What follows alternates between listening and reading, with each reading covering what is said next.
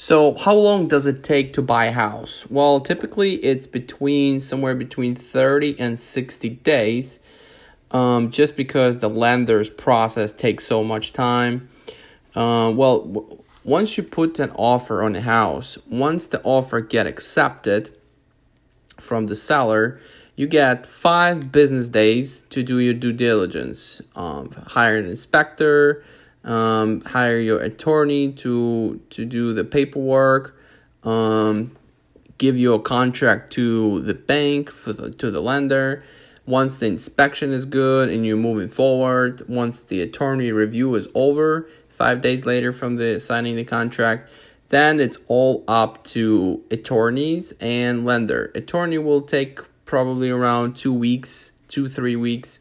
And for the most part, everything else, we're just waiting for the lender to finalize the funding, because they need some documentation from you, like statements, a letter from your accountant, bank information, different stuff like taxes.